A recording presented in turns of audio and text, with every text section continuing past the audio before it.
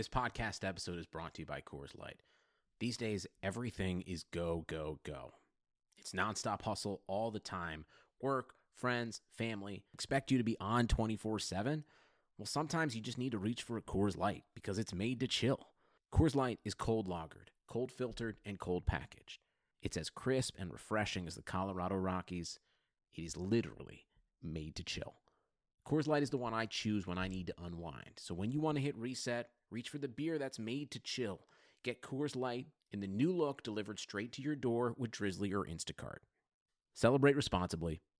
Coors Brewing Company, Golden, Colorado. Support for this podcast comes from U.S. Bank. U.S. Bank wants to know how you reward yourself because they have cards that make every day more rewarding. Are you a points hoarder, cashback guru, low intro APR lover? With U.S. Bank, it's up to you because they have the cards to fit your lifestyle. So earn more whether you're shopping at a gas station or a grocery store, even while planning a staycation. Learn more at usbank.com/creditcard. U.S. Bank credit cards are issued by U.S. Bank National Association ND. Some restrictions may apply. Member FDIC.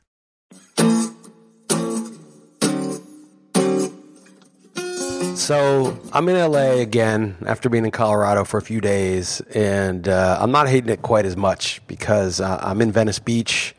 I can actually ride my bike around. It makes a huge difference because I don't have to know where I'm going. You know, you can like just bike around and stop, lock it up, walk a few blocks. It's a whole different thing here. Plus, it's cooler. It's by the beach, so it's not quite as bad as it was last week. Yeah, I was trying to make a joke when I said I'd pray for you that you've been in Venice Beach last week because it's a very nice area where you are, Liz. It's super, super nice. I mean, it's not that nice. Would kill to be there. Let's not oversell it. It's all right, but just being able to ride the bike around, and I've found the taco truck last 2 days. I brought Sasha there. We sat on a curb next to the truck on the street, ate the tacos, and she liked it. She thought it was a good way to be. So I got them again today, 4 tacos and some ceviche, and nice. It's a lot better. I feel like a human being again. You're listening to the Real Man Wood podcast. Chris Liss, Dalton Del Don, back in LA after Colorado. Anyway, things could be worse. What about the weirdos? Is there a weirdo factor in that area? There got to be, yeah? I mean, compared to what, right? Yeah, fair. That's fair. Compared to who I do a podcast with, compared to who I do a radio show with. I mean, let's keep it in perspective. Yeah, I think I can't remember where I heard this, but I think we're talking about you were concussed or something, Liz. Is that right? I think I got concussed. I didn't go to the doctor because, as I've said before, given the cost of healthcare in the U.S., I'm only going to the doctor if I'm vomiting blood, and I wasn't vomiting blood, so I didn't go. But basically, I was in Colorado. It was the first night we got there, had a couple beers, and was pretty tired. And then the altitude, I guess alcohol affects you a little bit more strongly in the altitude. We're in Boulder. Sure. And I don't know if you know what these things are. They're like hoverboards or something they're called. It's like a skateboard, but it's not really a skateboard. You just put your feet on it. It's kind of like a Segway, but with no handheld part. It's just like you control it with your legs. And you see people on the street with them. And Sasha was doing it, and she was doing all right with it. So I was like, oh, let me try this. But I was conscientious that I'm, 5'10", 186 pounds, and it's not really designed for me. So I stepped on it very carefully, got my balance, started moving on it, and Heather's brother's wife was there, and she's like, oh, you're doing really good. Can you make it go in a circle? So I did. I started doing it in the other circle, and I was like satisfied with myself. I was like, oh, I did this. This wasn't that bad. And then I went to step off of it, and I guess I took one leg off, and the other leg, thing has wheels, right? Totally out from under me, fall backwards. And thing is, when you're falling forward, you can always get your hands or arms out. When you're falling straight backwards, where the wheels go out from under you, there's not a whole lot you can do to stop yourself. So I just went from fully standing to flat on my head and back in one fell swoop. Heather said it was the loudest noise she'd heard since she was in Tribeca during 9/11 and heard first plane crash. It's the loudest noise she'd heard since that. That was your skull? That was my back and skull. I don't know. All I know is I felt like I saw like a flash, like a bright flash, and I was a little dazed. And next thing I know, Heather was there being like, are you okay? Are you okay? Maybe we should go to the hospital. And I was like, nah, I think I'm all right. And I think I might have blacked out for a second or two because she couldn't have gotten into the room. They were in the next room. It would have taken a couple seconds to get over there. So I was a little stiff for the next few days and maybe a little dizzy. I felt a little nauseous that night. I didn't throw up, though. But also the altitude has similar effects, so it's hard to tell. And so I'm assuming, this is 6 days ago, that I'm not going to pull a Natasha Richardson or anything like that, hopefully, and I'll survive. But and I hope I don't have some chronic brain damage, although you might not be able to tell with me. Yeah, I nearly ate it the last time I was on a bird scooter, so I can't make too much fun of you on a Back to the Future sounding hoverboard. I'm sure I would have suffered a similar fate, but yeah, luckily that's not. I was crushing it, man. I was enjoying it. I was like, oh, I got this. Look at my balance is good. And then I just got cocky. And I just wasn't careful getting off, and I just wiped the fuck out. I mean, it was a bad fall. I mean, doesn't seem like I'm that hurt. My ribs are still a little sore. I think probably I hit my back first and then whiplashed my head. You know what I mean? I think that's probably what happened. Hopefully. I didn't even have a bump on my head. Yeah. Oh, man, yeah. Well, that's probably the case, but yeah, hopefully you didn't nail your head too hard. That sounds rough if that's your skull that she heard it sound that bad. I don't know if it was my back or my skull. It's a good thing I'm so jacked because my back just took it and I didn't really damage myself. Sure. So what I think how's your baseball teams doing before we get into football? I want to talk mostly football. So I've been looking at it on and off. Let me just check right now and update. I think I was in 6th place in the overall, the one that you and I bet on. 6th place, nice. 6th, Sweet. yeah. I was up. I was like 19th, and I was at 14th, and now I'm in 6th. I just lost Ramon Laureano and Yohan Moncada, but I got depth. It's not a big deal. What's the payout? 100 is the payout? 125. Yeah, that'll work. Nice. Yeah, I mean, it's still we're in the marathon and we're like mile 16, so there's a lot to go. But if you have Greg on your radio show this week, you should tell him that you're doing well. You should let him know. I will. He talks shit like I'm not doing well or I have no chance. I'm in 6th place. And here's the other thing: is that was a league where I took Severino 3rd with my 3rd pick. And I think I'm almost positive Bellinger was still on the board. Like it would just be game over if I had taken Bellinger instead of Severino. But it's easy to say that with a lot of picks. No, that's pretty good. That's legit. So that's by far the team you're most pumped for and following the closest. Yeah, my other NFBC main team was in 1st for a while. Now it's slipped to 2nd, but I still think I'm the favorite to win that one too. So I lost Joey Gallo, which sucks. I thought I could make a run. I thought I could make a run in the overall, too. I still think so. I picked up a lot of, like, Jake Lamb, Michael Frankel, Tyler O'Neill, like just power types because I'm low in power, and finally Jose Ramirez is starting to hit. But I lost Gallo, and this is exactly the worst thing. It's just when my team's making a run in power, I lose my best power hitter. Yeah, I lost him in a couple leagues, too. Brutal. He was so good, too. Well, nice, Liz. You're doing your baseball. You're complained for so many months, and look at you here, right? So funny. Here. It's so funny that I was bitching. So I've never bitched this much until this year. I was so annoyed by the underperformance of my teams, and now it's in 6th place. I mean, whatever. It's a couple months away. The over/under for a team in 6th place on July 31st is probably like 30th, like on average. So got to keep it going. But I lost a lot of guys. It's funny, I lost Rich Hill. I lost Frankie Montas. I just lost Moncada the DL. I just lost Laureano. I mean, I lost Severino for the whole year. I've been mostly lucky with injuries. My first 2 picks were Acuna and Verlander, and those guys have really held up. Yeah, monsters. Do you have any hot trade deadline takes? Not really. I will give myself credit on the XM show today. I raised the possibility of Zach Greinke being dealt, and nobody's been talking about him. It was all Mad Bum. And I was like, why not Greinke? He's only got 2 years left on the deal. He's really good. He's earning the money. And then a couple hours later, the Astros pulled the trigger on it. Yeah, I know. Greinke's a fun player just to watch. The crazy hair. It sucks though. He has like a 900 OPS batting. He won't bat any longer. But I think he also leads the league by a lot in like the most eephus pitches thrown, fewer than 75 miles per hour. But yeah, I think that I was looking into it. I just shot some video for Yahoo before about the trade deadline. It wasn't too many exciting things, but yeah, Arizona has like the best defense according to Fangraphs metrics, and his BABIP is super low, so that'll hurt. But obviously he'll be joining a much better offense. But Greinke's like a top 20 fantasy player already this year, though. It's not like he can increase his value too much. But as far as real baseball terms, the Astros, I think his value goes up. I mean, good strikeout park. It's going to get tons of wins. Good defense. That's a good place to pitch. Yeah, no, it certainly doesn't hurt him. But like I said, plus they cheat. Really they cheat. It's really good. The spin rate for sure. Actually, I don't know if it's a humidor or whatever, but Chase Field's been really suppressing run scoring this year. But good call with the Greinke. And as a Giants fan, I think I heard you allude to this a little bit. This is actually one other thing worth talking about in baseball. I want your opinion, because I did hear you a little bit talk about XM. Is I've actually softened on just the hard stance as far as if all the stat heads, just like a team like the Giants should be 100% sellers. And not just from like a local fan type aspect.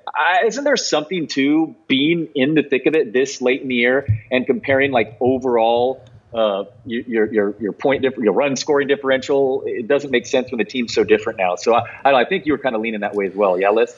Yeah, I think if you're 2 games out at the trade deadline, you don't sell.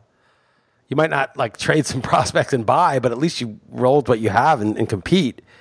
I mean, the way these guys are thinking, it's like, oh, well, if you're a big underdog, you shouldn't even bother to compete. That's basically the argument, right? Like, oh, you're a big underdog, so, it's like only 1 in 10 that you make the playoffs, or 1 in 7 that you make the playoffs, right? You're 2 games out. There's a bunch of other teams right around you to make a wild card. It's like 1 in 7, and then if you make the playoffs, it's 1 in, 20 or whatever, 1 in 16, but probably 1 in 20 or 1 in 25 because your team's worse. That you win the World Series. So just not worth it. It's not worth trying. And I kind of think, no, like that means like you're only allowed to be, it'd be like in the NFL being like, well, if you're more than a 7-point underdog, just rest your starters, like prolong their careers, or something. It's just stupid. Like the mindset is bad. I get it that there's a line where you have to draw. If you're 10 games out, if it's 1 in a million that you win the World Series, okay, maybe you want to sell and get something for your depreciating assets. But, if it's 1 in 20 that you win a World Series, 1 in 30, I mean, look, it's only 1 in 8 for the favorite. You gotta understand. You can't compare 1 in 30 to like a sure thing. It's 1 in 30 to like 1 in 8. I mean, the Astros are like 1 in 7, 1 in 6. After the trades, it's not like they're the favorite versus the field. Maybe you could say they're 1 in 5, but you're only, if you're 1 in 25 or 1 in 30 and they're 1 in 5, I mean, you're in it. You're in it, and you got to play for it. I think if you're 1 in 1,000, 1 in a million, then okay, fine. And I just think the mentality is just defeatist. So what? You're an underdog, so play harder. Like, well, you're Pythagorean, you shouldn't even be this good. Yeah, but you could play better than your Pythagorean going forward. You can play into your luck. Sometimes teams, you see this happen, team gets lucky, makes the playoffs, and then plays better than their regular season level. I just think it applies to life also. Like, don't be so, if you're analyzing the odds all the time, oh, I'll never make money. I'll never make it as an actor. Everybody, it's like 1 in a million. I'll just end up waiting tables. So most of the people don't make it, I think, because they're faking it. They want to be an actor because they want to be rich and have all these women lusting after them. But they don't really care about acting per se. It's not like something they really enjoy. They wouldn't like go do a play for no money that was like a well-written play because they enjoy it. So like 90% of the field is just faking it anyway. So if you're serious, you do it. And it doesn't guarantee you anything, but you have a shot and you give it your best shot. And like, I think like that type of thinking where you look at the numbers and the odds. Oh, why open a restaurant? Most of them close within 5 years. Why do anything? The odds are against it. It's just cowardly, man. You got a shot. You're in it. You haven't lost yet. You're not out of it yet. Try. When they say stats have ruined the game, I don't agree with that totally. But in this kind of thinking, yeah, this ruins the game. If you're a total nutless monkey and, oh, my odds are 1 in 30, we've got to sell. Yeah, I'm leaning more that way, or certainly open to it. The wild card game hurts, and the other argument would be that there are just loaded teams, unlike many times ever before in the game. But I mean, it's baseball. It's not football or basketball. I mean, especially basketball. Tournament, I mean, it is wide open. Football is wide open too, but basketball is the only one because basketball is the combination. Yeah, I guess football is. Here's the issue. Football, it is definitely dominant, but there's small sample, one game. Okay, so that's what makes football volatile. And those 1 and 2 seeds with buys just really do make the Super Bowl almost every year, at least lately. But I hear you. Right. But, the Ravens won the Super Bowl. The Giants won it twice. I mean, it happens. Sure. And you can't just give that away. But basketball is the one where if you're an 8 seed, you're just never going to win. Unless you're an 8 seed because LeBron was hurt and he came back in the last week. Or unless you're like not really an 8 seed. But if you're a true 8 seed who just barely made it with at full strength, I mean, I would say it's like 1 in 1,000 that you win against those super teams that are winning 60 games despite resting their guys a third of the season.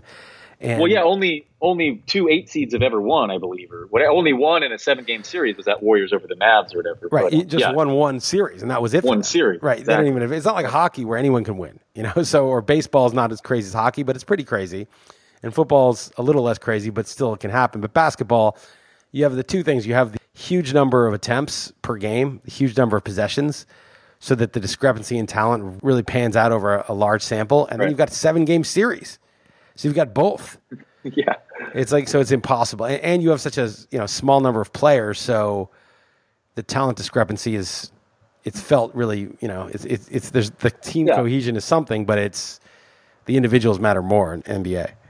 My San Francisco Giants won 3 World Series in 5 years, and they were underdogs in every single series. They were slight favorites in one of the wild card games, but they were underdogs in every single series.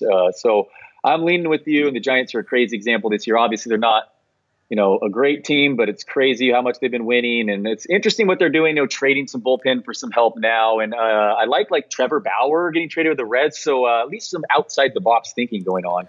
Yeah, the Marlins outside the box dealing away pitching prospects, but that was a little weird. But yeah, no, it's usually it's the Diamondbacks trading them away. They didn't believe in Scherzer; he couldn't hold up. They didn't believe in Bauer, but now they're getting Gallen. I really like Gallen, and I'm a Giants fan. I don't like him joining the NL.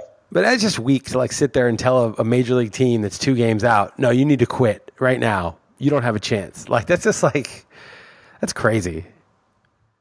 My spreadsheet says you guys need to quit. You professionals that have done this your whole life. You need to not play even though you're 2 games out because you're unlikely to win. You're unlikely. It's just that's like a corrosive type of thinking. Right, and I think my main point I want to bring up too is there's just a sect out there that think this is a black and white issue. This is your team like that is flat out dumb if they're not looking to sell, and I think it's a far more gray area than that. I don't think it's gray. I think if you're 2 games out, you play, and you know what? If you end up 7, 8 games out in 2 weeks, then okay, it didn't pan out, but you took a shot. I mean, that's it. It's not.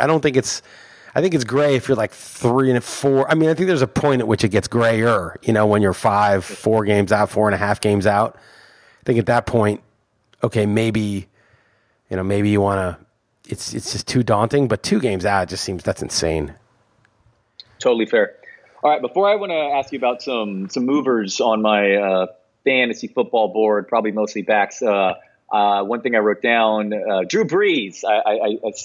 Someone canceled their RotoWire subscription because of your Drew Brees ranking. True or false? I think true. I got an email from Jake Latarski, who runs our customer service stuff, and he said, Chris, obviously, you're going to rank him how you rank him, and I don't mind the out-of-the-box thinking, but I had this guy complain and quit because he just doesn't like that Drew Brees is our 23rd quarterback. Can you at least give me the argument to make?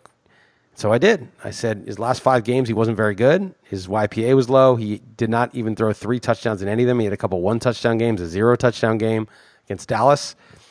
And he's 40. He doesn't run. He did get 4 sneaks last year. I think that's a little fluky. I gave him 2 this year. He does sneak it sometimes, but can't count on 4. His attempts are way down. The Saints are a run-first team. They like to play defense and run. All that's done for them is get them one Stephon Diggs fluke play away from getting into the NFC Championship, which they may have won against the Eagles. You never know.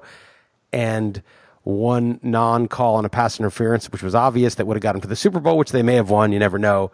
So this new style is suiting them. It's working. They want to run more. You've got an old, Brees is 40 this year. You've got an old quarterback who doesn't run, who doesn't throw a ton of attempts. He is very efficient, at least into the last 5 games, including the playoffs. But that's not the guy I want to draft. Give me Lamar Jackson. Give me Kyler Murray. Give me any of these run first upside. Give me Dak Prescott, who runs a bit, now has Amari Cooper, Michael Gallup in year 2. Give me somebody with a little bit more upside. I don't see Brees having it. Yeah, 40 years old, doesn't run nor has the volume anymore. So I certainly understand. I mean, that is probably the lowest in the industry, but still I get it, and I mostly brought it up because the guy canceled his sub about it. But that is definitely a fair defense. I mean, quarterback is just crazy deep. I mean, you mentioned Dak Prescott. I have him ranked too low for someone who's, has he been a top 12 fantasy QB every time? With 6 rushing touchdowns every year. I mean, it is so deep. So I agree. Mitch Trubisky, Jameis Winston, Ben Roethlisberger. I mean, there's a million guys. It's deeper than it's ever been. That's the other thing. It's not 23 doesn't mean anything. 23 2 years ago might be 16. it just happens to be 23. I have Derek Carr ahead of him because I think Derek Carr is going to throw like 590 attempts. It's just hard to compete when you're 50 attempts short, 60 attempts short. All right, so I'm doing this Raz Bowl draft. I'm not sure if you've heard of it. I'm positive you're not in it. You shun these industry, far too good for these industry leagues. But I'm too big time. So I'll check in with the Raz Bowl guys. So I got the 6th pick, which I've alluded to you before. It seems like kind of a nightmare for my board. And the big 5 went. And I just went ahead and took the guy on my board 6. I think you somehow got him like 25 picks later somehow, but I took Chubb at 6th overall. And frankly, I don't know. If the risk of him not coming back, and it seems to me like he's getting more and more aggressively drafted. What are your thoughts on me taking Chubb that high? I think it's fine if the second guy you like next was just as far back. So Lindy Hinkelman is one of the best players of all time in the NFBC. He took, it was a few years ago, he took Starling Marte and George Springer with his first 2 picks, and those guys were 2nd and 3rd round ADPs respectively. But the thing was, his next pick in the 3rd was late 3rd. So he wasn't going to get those guys late 3rd. So if those were the 2 highest guys on his board, it didn't really matter which ones he took, what order, but he had to just get the 2 guys. But if there were like another high guy he was really high on that wouldn't be there well, there's nothing he could do. If there's a guy that he was higher on than those other guys, fine. But if those are his 2 highest and the guys you took were your 2 highest guys that wouldn't be there in round 3, then it doesn't matter. But if there was a guy who was like your 8th overall guy that you could have gotten in the first round where Chubb was 6th, and you thought there was like a 40 or 50% chance Chubb would come back, I think you should have done that. It's just the only way you don't do that is if you think Chubb is so much higher than your next choice that the risk is just not worth it. So here's why it actually makes sense for me. I mean, it might not make sense ultimately, but in round 2, I got Damian Williams, who's my number 7 overall player. I mean, for me, it's just like, what am I going to do? It was like Lindy. Yeah, it was like those 2 guys where you like them better than the ADP, and you just had to figure out which order was most likely to get both, basically, and you got them. And back, I think earlier, like maybe Damian Williams was going round 3, but I don't think so anymore. Maybe this hamstring injury pushes him there. So anyway, that's what I did there and probably got the least, I certainly did not get any value there with those picks, but I don't know. I decided that's just, I'm still going to go. And I guess it makes more sense with if round 2, I have another guy high. I ended up going George Kittle in round 3. And I don't know if I would do that moving forward in other drafts, how it's shaken out since, but, I wanted to ask you about a few. Wow, you got like everybody I got in the NFBC, but like way earlier. So you got Chubb at 6. I got him at 24. You got Kittle in the 3rd round. I got him, first pick of the 4th, 37. It's pretty funny. And when I already got Kittle, like Ertz and obviously Kelsey, but Ertz was already off the board too. So I don't feel like I was, going crazy as far as tight ends too. So other guys that I've of note that I've been moving up move up or down my draft board. Most of these guys I've a couple down. So I've moved Aaron Jones all the way to number 9 on my running backs behind the aforementioned Chubb, Williams, and Connor. Am I crazy? Am I just falling for it again? I just thought about it more like no one's even drafting Jamal Williams at the end of drafts. And sometimes these puff pieces mean something, 5.3 body percent fat, and, they're going to throw to him. I don't know. Am I being a sucker? But that's right now I have Aaron Jones as my number 9 back. No, I mean, it's pretty close. I have, and you're talking about PPR, right? Yeah, I rank half PPR. So okay. Well, I could change it to half to see where everyone ends up, but I'll look at my half PPR rankings, even though that's just kind of Yahoo's the only one that does that. But I have Aaron Jones. I always like to do that anyway. It just splits the difference, But I mean, I got you. Some players that's going to affect more than others. So I got Aaron Jones at 14 and half PPR. It's weird. Marlon Mack really shoots up. I didn't realize that. I don't really like Marlon Mack that much. I guess because I have him really low in PPR, but you take away the receiving aspect. I gave him a lot of touchdowns on a really good offense. So that's interesting. Funny you say that because I have Mack right next, 10th in my half PPR. All right. So I have him 13th and I have Jones 14th. So tell me who, I'm sure I'm going to figure out who it is, but I've got Chubb at 7, Connor at 8, Mixon at 9, Melvin Gordon at 10, Gurley at 11. You probably have Gurley and Gordon lower. Damian Williams 12, Marlon Mack 13, Aaron Jones 14. Yeah. So where do Yeah, okay. All that's nitpicking. I don't think I mean, that's not crazy. The Aaron Jones that I've bumped up a little. Where do you have Le'Veon Bell? That's the guy who I have 5, far lower than most. So he's not going to end up on any of my teams. I moved him down to 13th. I don't know. Maybe Adam Gase was running. He's like, whatever. He's finished last in ran plays in 2 of the last 3 years. Maybe that was because of the personnel. And maybe it'll be okay that he doesn't want Bell on his team. But I don't know. I just got a bad feeling. He sat out all last year. Was out of shape. He's in shape now, though. You seen the videos he's been releasing? Yeah, and he apologized to fantasy owners. So I get it. Maybe the volume's there, and I actually like Sam Darnold, but he's going to be doing that on someone else's fantasy. And you have him 5th, so you have him 5th ahead of David Johnson, then I'm guessing. I'm ahead of Christian McCaffrey in half PPR. I just realized. I just do the projections, right? So then I look it up at the end. And I never look at half PPR. I got Full PPR, McCaffrey is super high. I think I put him ahead of Zeke even, or he's 3 or 4. But I downgraded Zeke slightly with the holdout. But yeah, I mean, McCaffrey's going to get I have him for 211 carries, 4.6 yards per carry. That's 978. That's good. 4.6, 211 carries, 8 rushing touchdowns, 3 receiving touchdowns. I mean, I gave McCaffrey a lot, and I gave him 87 catches for 711 yards, but that's 6th. That's below Bell because Bell has 64 catches, 544 yards, and he has 1,233 rushing yards. He has 287 carries to McCaffrey's 211. Yeah, he played 16 games one time in his career. I don't know, man. It was such an awesome system he was in Pittsburgh. I know he's a real fun player to watch. He's really good. I mean, Bell is really good. Super fun. He's a good pass catcher. He's smooth. He's in shape. He's got no wear and tear from last year. And he just has that patience. When you watch him play, he stands there. He hits pause on the defense. He rearranges himself, and then he finds the opening. And that skill is going to translate. I don't see that skill going away. Yeah, he's going to need it. It's definitely a tough offensive line there. Well, if he stays healthy and all the volume, fine. I mean, even if he's not back to his old prime, I got it. So I'm aware that I'm the weirdo here. I'm speaking of weirdos. I'm the guy certainly low there. I cannot figure out my top 4 even. I just could be talked to them all the time. I mean, what do you like? Obviously, you like Barkley, but that situation is just going to be such a test, man. Losing those right. No, well, that doesn't. I don't even see that argument. I don't even understand the argument. What you just said. I think the Giants are not going to score many points, and they're not going to make many red zone. I don't agree. I think they're going to be very, very bad. I don't agree. I think their offense is league average. Their defense is below league average. They're going to project as like a 5.5, 6 win team. But the offense is 7, 8 wins. The defense is 4 or 5 wins, basically. And they're going to move the ball. Their offensive line is better than last year, where he had 7 40-yard carries behind one of the league's worst offensive lines. Now it's probably at least league average, maybe better. The system is easy. Shermer, short passes. He's been a good system guy, offensive mind for his stint in the NFL.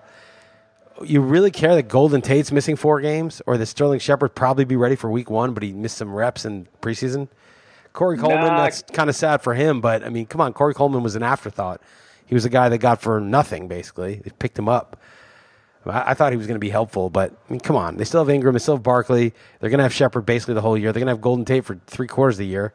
Who cares which scrub receivers fill in? I think it's totally has nothing to do with Barkley.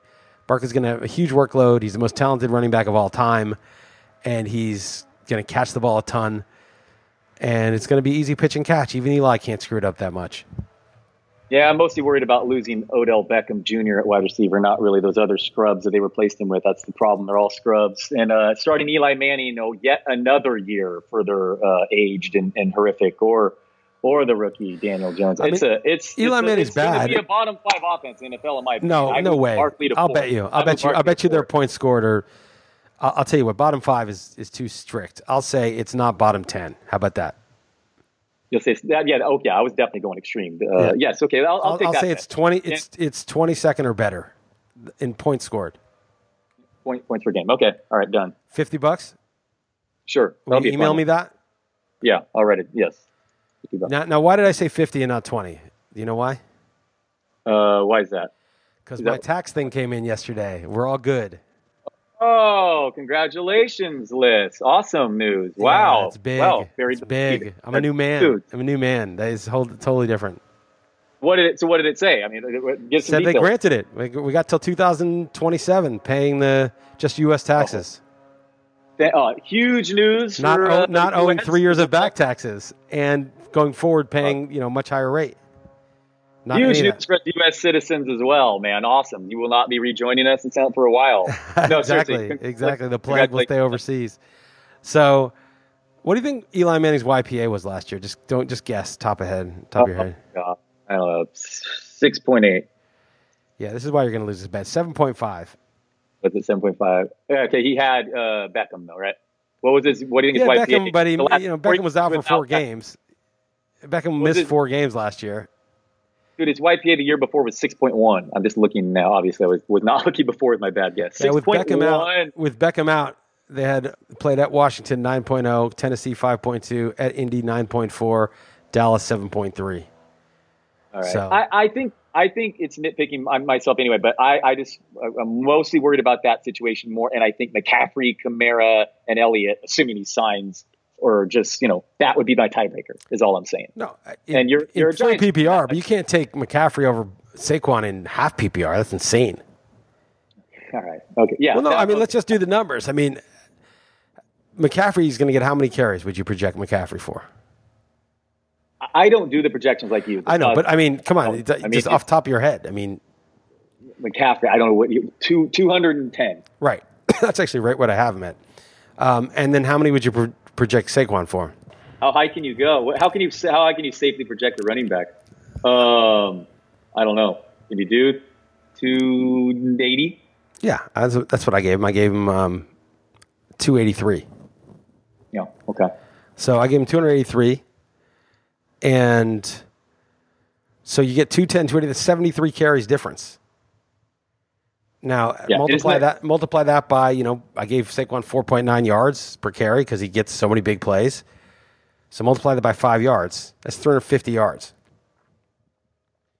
And how about rushing touchdowns? Who's going to get more, Barkley or McCaffrey?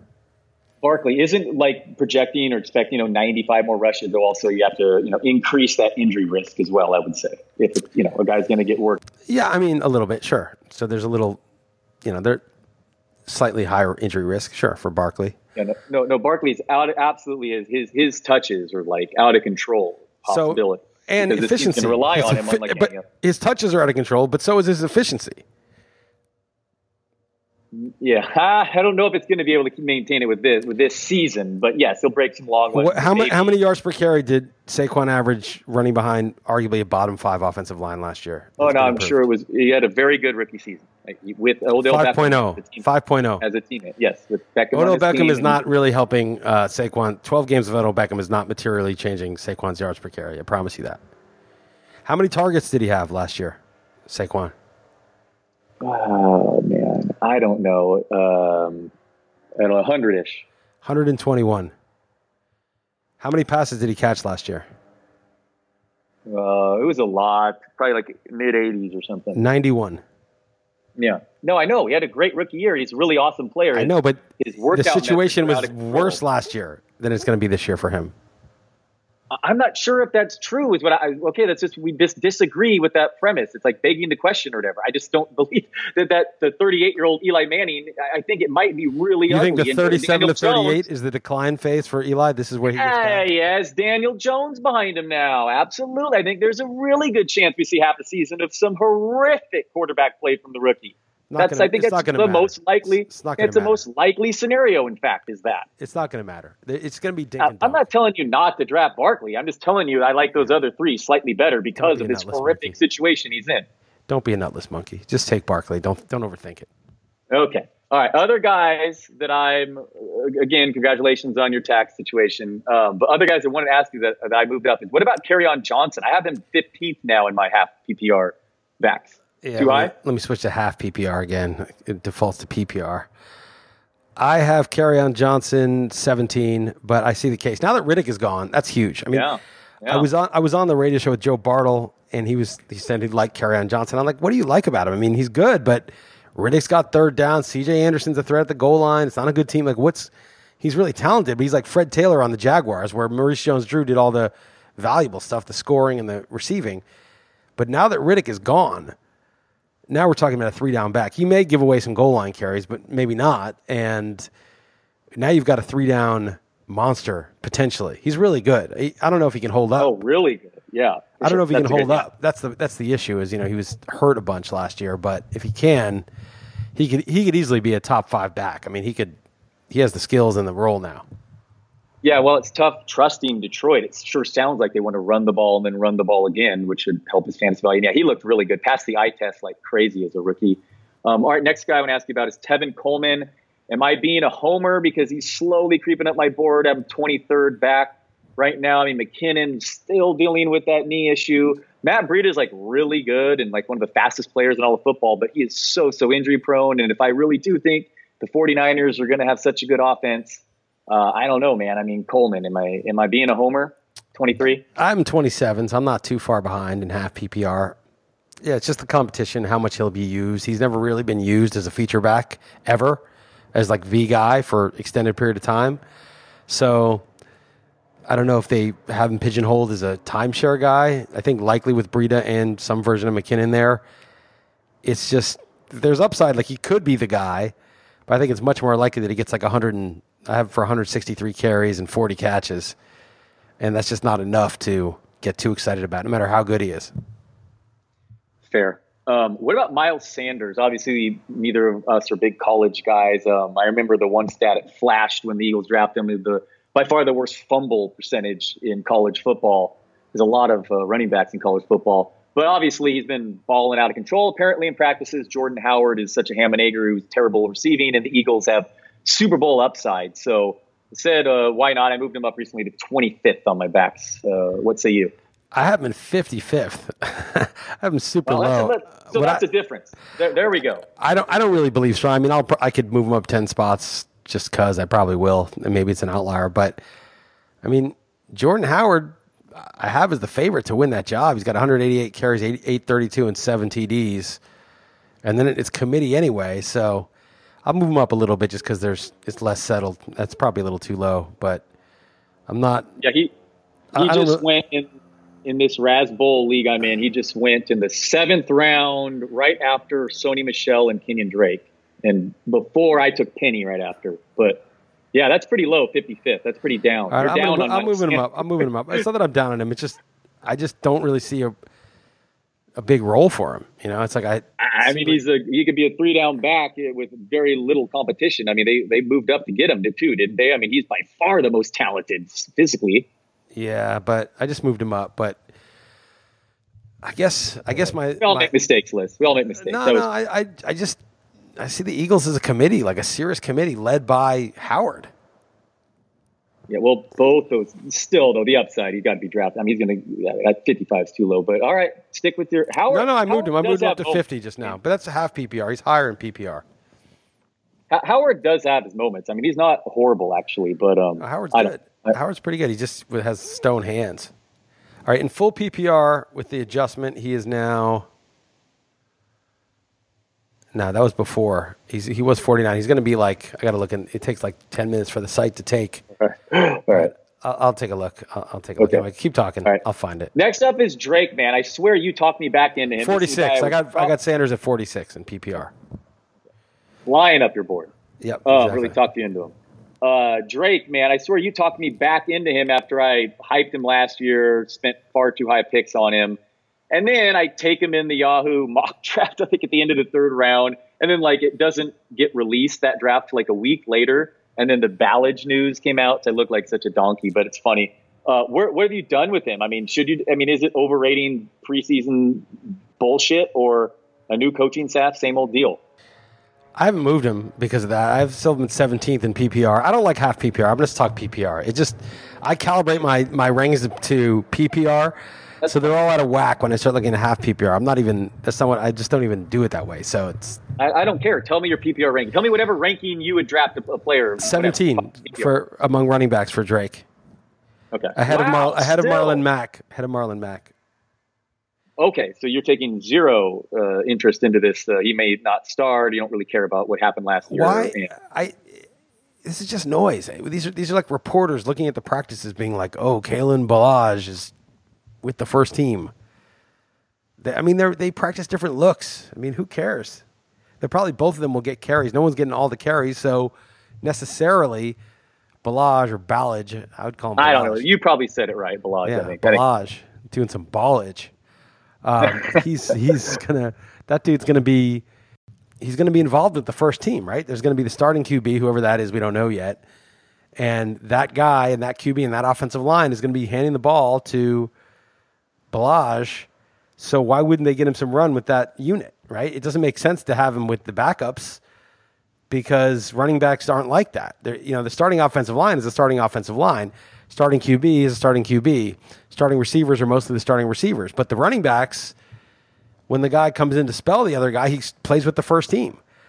So why do we care that he's getting reps with the first team? What does that matter?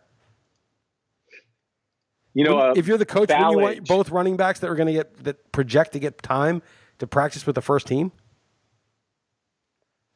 Hey, I mean, I hope I understand. Why are they saying that now? Then I just don't understand. What is the point? Who's they? The head coach, the head Flores, whatever. The new head coach said he looks like he came out and basically said that that Ballage, however you pronounce his name, looks like the favorite to start now. I want the quote. I want to hear the quote. That guy, by the way, was tackled by the first man on something like 43 out of 45 touches last year or something. He's not good. And Drake has like the craziest under the hood metric. So, I mean, it should be all right. So you're just taking that. Your answer is you're not taking. No, I want to know. I want to hear the quote. I don't want to hear a secondhand rendition of a reporter's interpretation of the quote. I want to hear the exact quote. Okay. All right. Well, I don't have it in front of me. I just remember the new coach. Well, no, I mean, this stuff gets passed along. It's like a game of telephone. And was it Brian Flores that said it? Who said it? Yes, I believe Flores said something about him leading the candidacy for that. But I'll look it up afterward. I do not have it directly in front of me. I'm looking at what is this? This is Florida Football Insiders. I don't know what this is. I don't know. I want to see.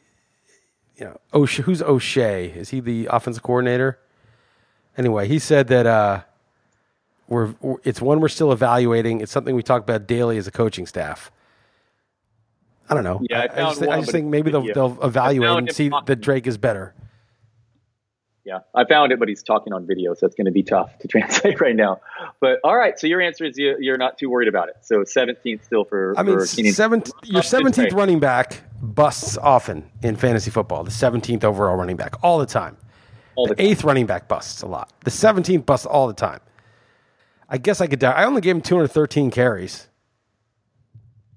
You love the Drake. What are you doing with the Charger situation with Gordon and then Eckler and Jackson? I have Gordon at 12. I have Eckler at 34, and I have Jackson. I moved him up, but he's still pretty low. 77 for Justin Jackson. Those all seem fair. What about Tariq Cohen? It seems to me like he could lose some catches there with all the additions in Chicago. Small guy without like the upside, even if all the injuries happen to David Montgomery. So where he goes in drafts, I get it. PPR, I mean, I get why, but it's always like multiple rounds before I'd even consider him. That's what we were just talking about this on the XM show about Cohen, and I moved him down a little. I gave him one fewer touchdown. But when you do projections to do the rankings, in full PPR, it's just hard to get rid of Cohen in the top 25 because he's going to catch like 65 plus, and he's going to get like 80 plus rushes.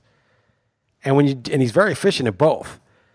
And when you do the numbers, if you give him like 5 total touchdowns, he's going to be a top 25 back. It's just impossible to get away from it. But I don't think you want to draft him there, or you don't necessarily want to draft him there because there's no way he's a top 10 back. Zero chance he's a top 10 back. So even though his numbers project much more favorably than somebody like Sony Michel in full PPR, not much more, barely more, or Rashad Penny, who's splitting carries, or David Montgomery, who, we don't really know exactly what his role is or how many passes he'll catch, or Darrell Henderson. Those guys could win you leagues, Penny, Montgomery, Henderson. Whereas Tariq Cohen is just going to be, a nice guy to have if you've gone crazy receiver heavy, and Tariq Cohen will get you a lot of points consistently, but he's not going to be a game changer. So I understand why you don't want to draft him to where he's projected. But if you're doing projections even if you're stingy with him, he's just like around the top 25. Yeah, it's always different. The projections versus rankings on draft-based ranks. I get it. All right, last football thing I want to ask you about is the injured guys. AJ Green and Andrew Luck. What are you doing with them? I moved Luck down to 8. Yeah, me too. Exactly 8, actually. Yeah. I moved Russell Wilson, Newton, and Matt Ryan ahead of him, just because. I mean, the dude's got a calf injury. It's lingered from the spring. It's not going away. It's a problem. He doesn't run that much anymore anyway. So, he's still 8. And I guess in a QB, 1 QB 12-team league, you can still take him as a top 5 guy and just pick up Phillip Rivers just in case. But I don't know. It makes me nervous. And Luck's been banged up a lot in his career. He's just not really been a guy you can rely on for durability. Yeah, I have Ryan one spot behind him and Kyler Murray, the one guy ahead of him. And Lamar Jackson not far behind at 10. All those rushing guys with so much more upside. But yeah, Luck, this calf injury, it sounds like it's been 3 months. Something that doesn't sound good. Not that I'd end up with any of these guys in a non-Superflex league anyway. But what about AJ Green? There has been a lot of puff pieces and a lot of hype really surrounding him. And apparently a horrible field led to some torn ankle ligaments that's going to sideline him for multiple regular season games. That's not good at all. I have him at 33 among receivers in PPR. And I think it's about where I have 36. Okay, I rate ahead of Dante Pettis and Funchess. It's sort of like, okay, do you want to get a guy, you want a guy who has upside, but nothing guaranteed, or a guy who's guaranteed as long as he's healthy? That's kind of the choice, and I think that's a 50-50 choice. Yeah. Where does that land in? Like what, 7th round-ish? Yeah, like 8th, 7th, 8th round. I think that's about right. All right, good stuff. Dominated you on the Giants talk, and we got to bet $50. Email me that 22 or higher. I get paid in points per game. I will. Your boy Scott Adams made the news. Was curious your opinion on that. It's obviously horrible. But Gilroy's not far from me. That Gilroy shooting. I go take the kids to Gilroy Gardens. Just horrible. But I don't know. He was like he got accused of advertising his app through this travesty, but I don't know. I'm curious your take. Tragedy, not travesty. Yes.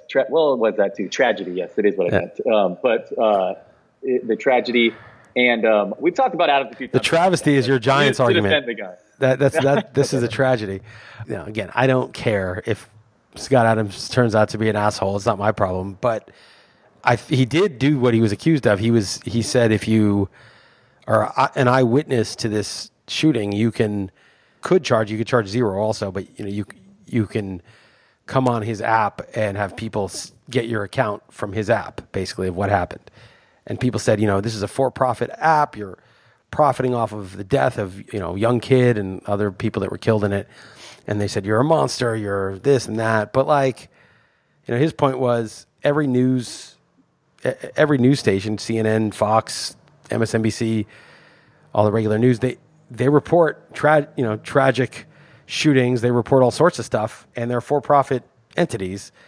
So it's not the only thing he does. He's not just an all-tragedy, all-shooting app. It's lots of other stuff that they do with the app. So he just said, yeah, I'm giving information directly to people, and if someone wants to charge for it, you can pay for it or not. And if it happens to be a first-hand account of this, then maybe you don't want to do it. Fine. I'm not. I don't know. I kind of agree with him that it's sort of fake outrage. So just don't use his app. You think that's not a proper use of it, or you don't think that an eyewitness account of something like that is something that you would pay for? Then don't use it. When you watch it on CNN, the advertisers are paying for the time. CNN's getting paid to broadcast that stuff. I mean, you're paying CNN for it by giving your attention to the advertisements. It's just more direct, but whatever. If you think that's a shitty model or gross or immoral, then don't. I don't know. I don't care. It's not to me. That's I just don't see the. I don't see it's like that. And you think some of that backlash toward him is because he said some not so horrible things about Trump, right? No, he defends Trump. He likes Trump. He's a Trump supporter, and people hate that. And the link to Gizmodo, I mean, that's such a hack piece. Like, the piece is such a hack job. It was like the writer, it's like dripping with disdain for anybody who would support, it was already like, you could just see, it wasn't even like, here's what he said. Oh, it was personal. It was like unnecessarily personal. This terrible person who supports Trump because he supports Trump and is one of his most prominent defenders did this horrible thing, and what a disgusting person he is. You know, it's like that tone, and that's just it's not legitimate. So again, I think I could understand how someone would think that was gross and not like him for it, but I don't know. It just doesn't really get my blood pressure going. He didn't do the shooting. You know, there's a lot of on Twitter, like if you defend something that's bad, or if he didn't even he obviously wasn't defending the shooting. He was just saying, this is, if you're an eyewitness, you can do this.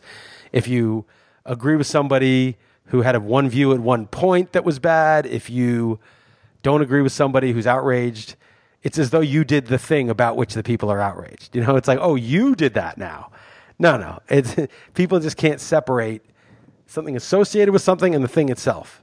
Even if you say something terrible, the worst thing, or you're totally insensitive about a tragic situation, you didn't do the thing that made the situation tragic, right? If like you're insensitive about something that's truly horrible, that doesn't, someone might not like your insensitivity to it, but they would treat you as though you did the horrible thing yourself. And that's just such a wide gulf. Oh yeah, you had an insensitive opinion on Twitter. That's very different than you did the thing about which you were insensitive. I don't know if I'm being clear, but like if you can't understand the difference between, you know, like murdering somebody and being insensitive about that, then you just don't see, you don't understand, you have no moral framework whatsoever. And sorry if I'm guilty of trolling you a little bit, passing you along that article specifically. I don't care. I'm not. You're doing to me sort of as a joke what I'm describing is like. Right. Let's just not. First of all, not only does Scott Adams not condone or have any involvement in the shooting, so he's not in that category. You're making me, since I've said, oh, listen to him, his views are interesting, somehow agreeing with, you know, it's like a guilt by association thing. And I'm like, first of all, I don't care. If you hate Scott Adams, that's fine. I don't care. I'm not defending Scott Adams. I'm just saying I see his point of view, that why he thinks that's okay, and two, that I can also see the point of view that that's distasteful to people, but then big deal. Okay, so don't use his app. Don't follow him. I don't care. Yeah. I'm not his representative. I don't care.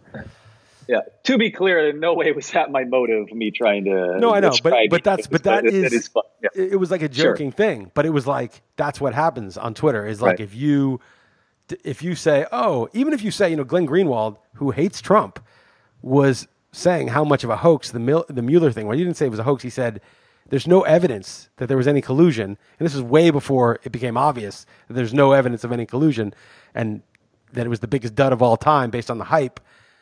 People were like, you're a Trump supporter. You love Trump. He hates Trump. But just because he was agreeing with something that a Trump supporter would agree with, that made him, not only did he support Trump, the vitriol was as though he were Trump, as though everything Trump did, he was responsible for. You know, there's this really weird thing that goes on. You're either, anything you do that signals that you're not part of the tribe makes you the enemy. And it's just a really stupid thing that is endemic now. And I kind of understand why, but if you do that kind of stuff, like you are just, to people who are not trapped in that sort of tribalist delusion, you look like a fucking idiot. Like when you do that, you may to your tribe signal to your tribe, like, yeah, I'm on your team. But to anybody who's not caught up in that, which is a lot more people than admit it because they don't want to get pilloried on Twitter, you look like a moron. And I don't know if people realize that like people who aren't caught up in it see that kind of elision between, you know, oh, well, you agree with this thing that other people of that tribe agree with, you're the enemy. I think most rational people look at that and like, oh, you're an idiot. You're acting like a child. You don't even understand, you know, the possibility of having independent thoughts, of having beliefs that these people agree with, beliefs that those people agree with. You're just trying to be interested in the truth. They don't even, people who are just interested in the truth look at you like you're a total idiot. I like it, Liz. So you watch any of the debates as we sit here recording today? There's just been one night, and I'm almost sure your answer was going to be no. But so you don't have any thoughts? Have you read up on it or anything? I mean, do you just not follow it, even though I don't know, you have some certain people you're kind of rooting for? No.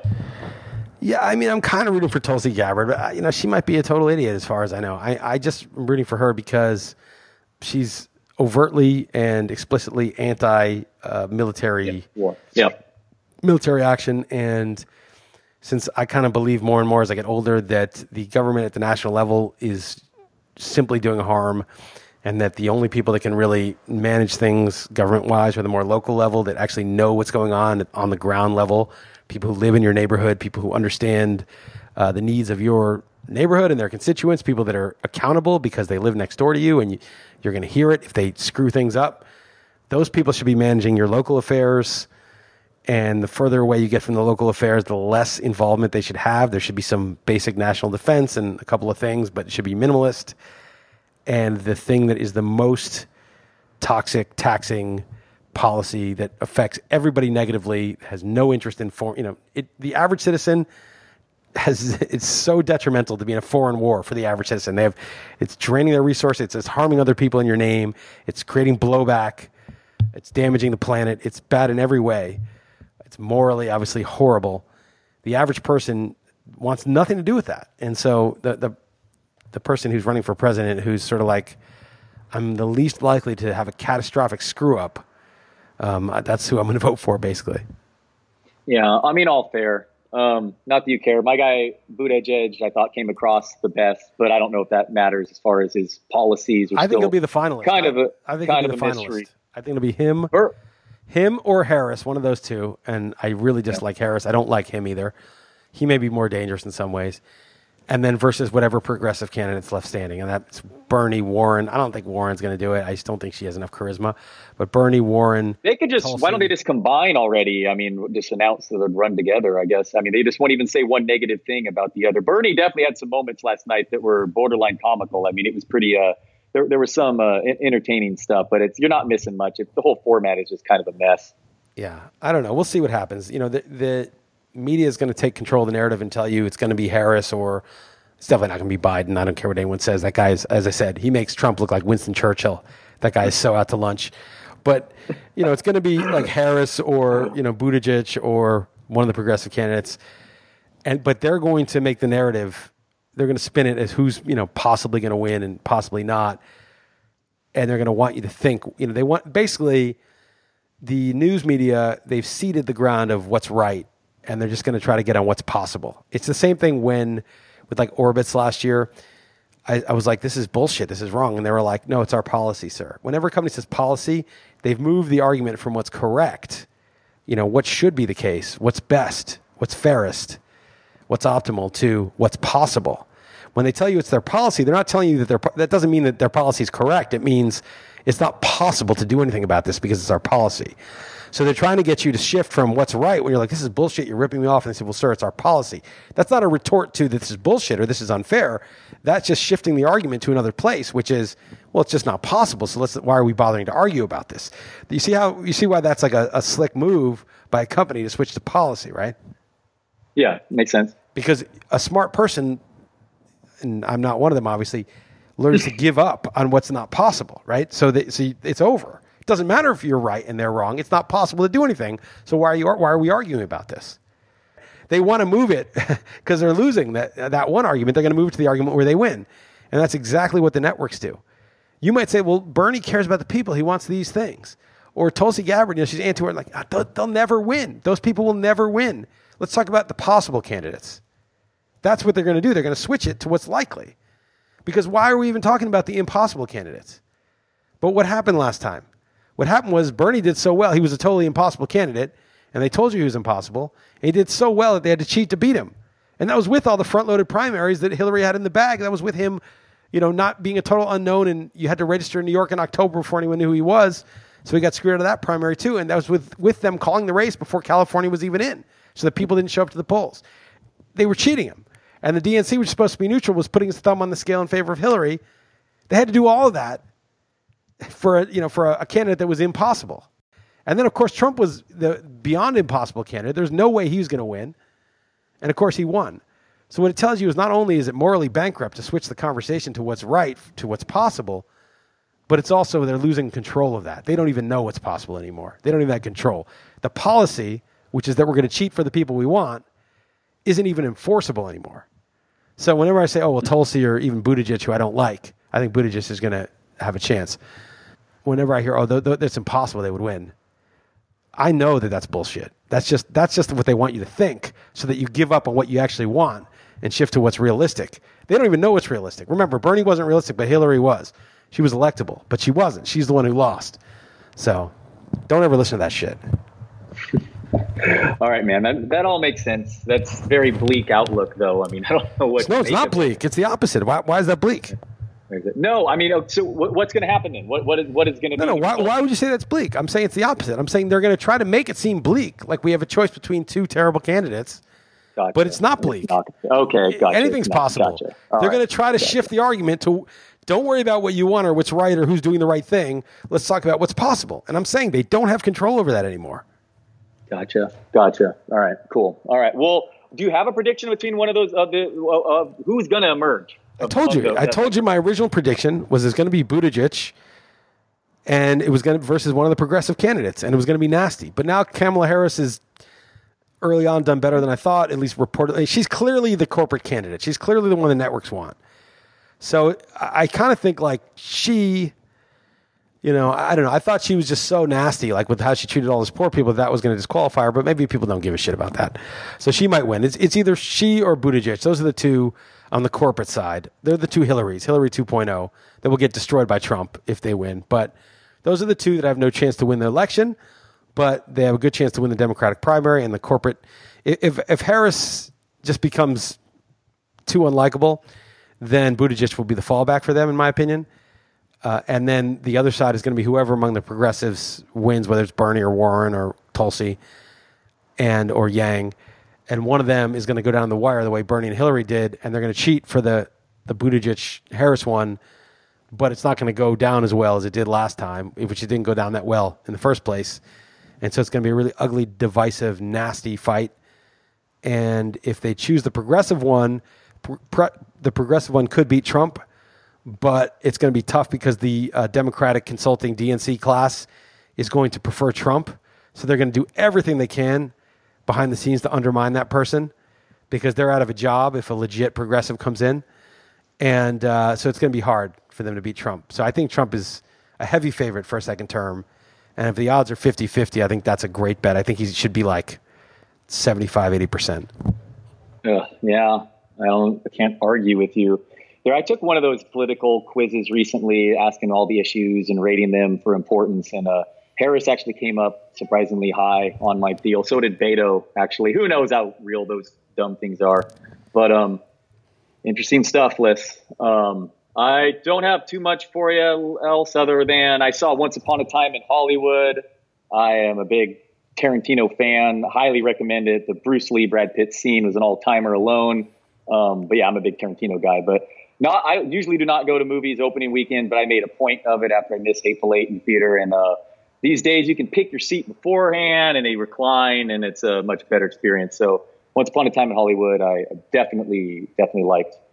Anything else you have to add, Liz? You had some good stuff here. Not really. I don't know. I'm probably pissed off about 5 things I should say, but I don't remember. Colorado was nice, man. Colorado was if I move back to the States, that's where I'm moving, Colorado. Everyone says that. It's supposedly, some of the nicest cities in America. And it seems, I need to get over there. But cool, man. Sounds good times and nice catching up with you. All right, man. Take it easy. Talk to you next week.